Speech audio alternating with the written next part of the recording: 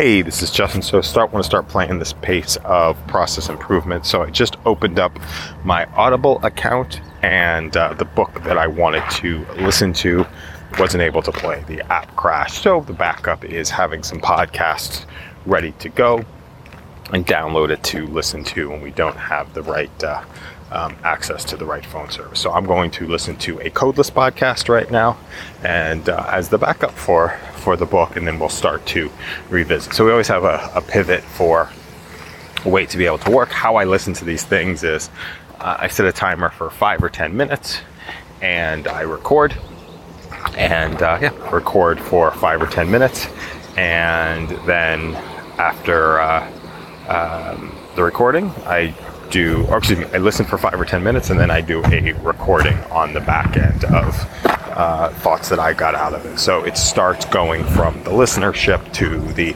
authorship. Have an amazing day.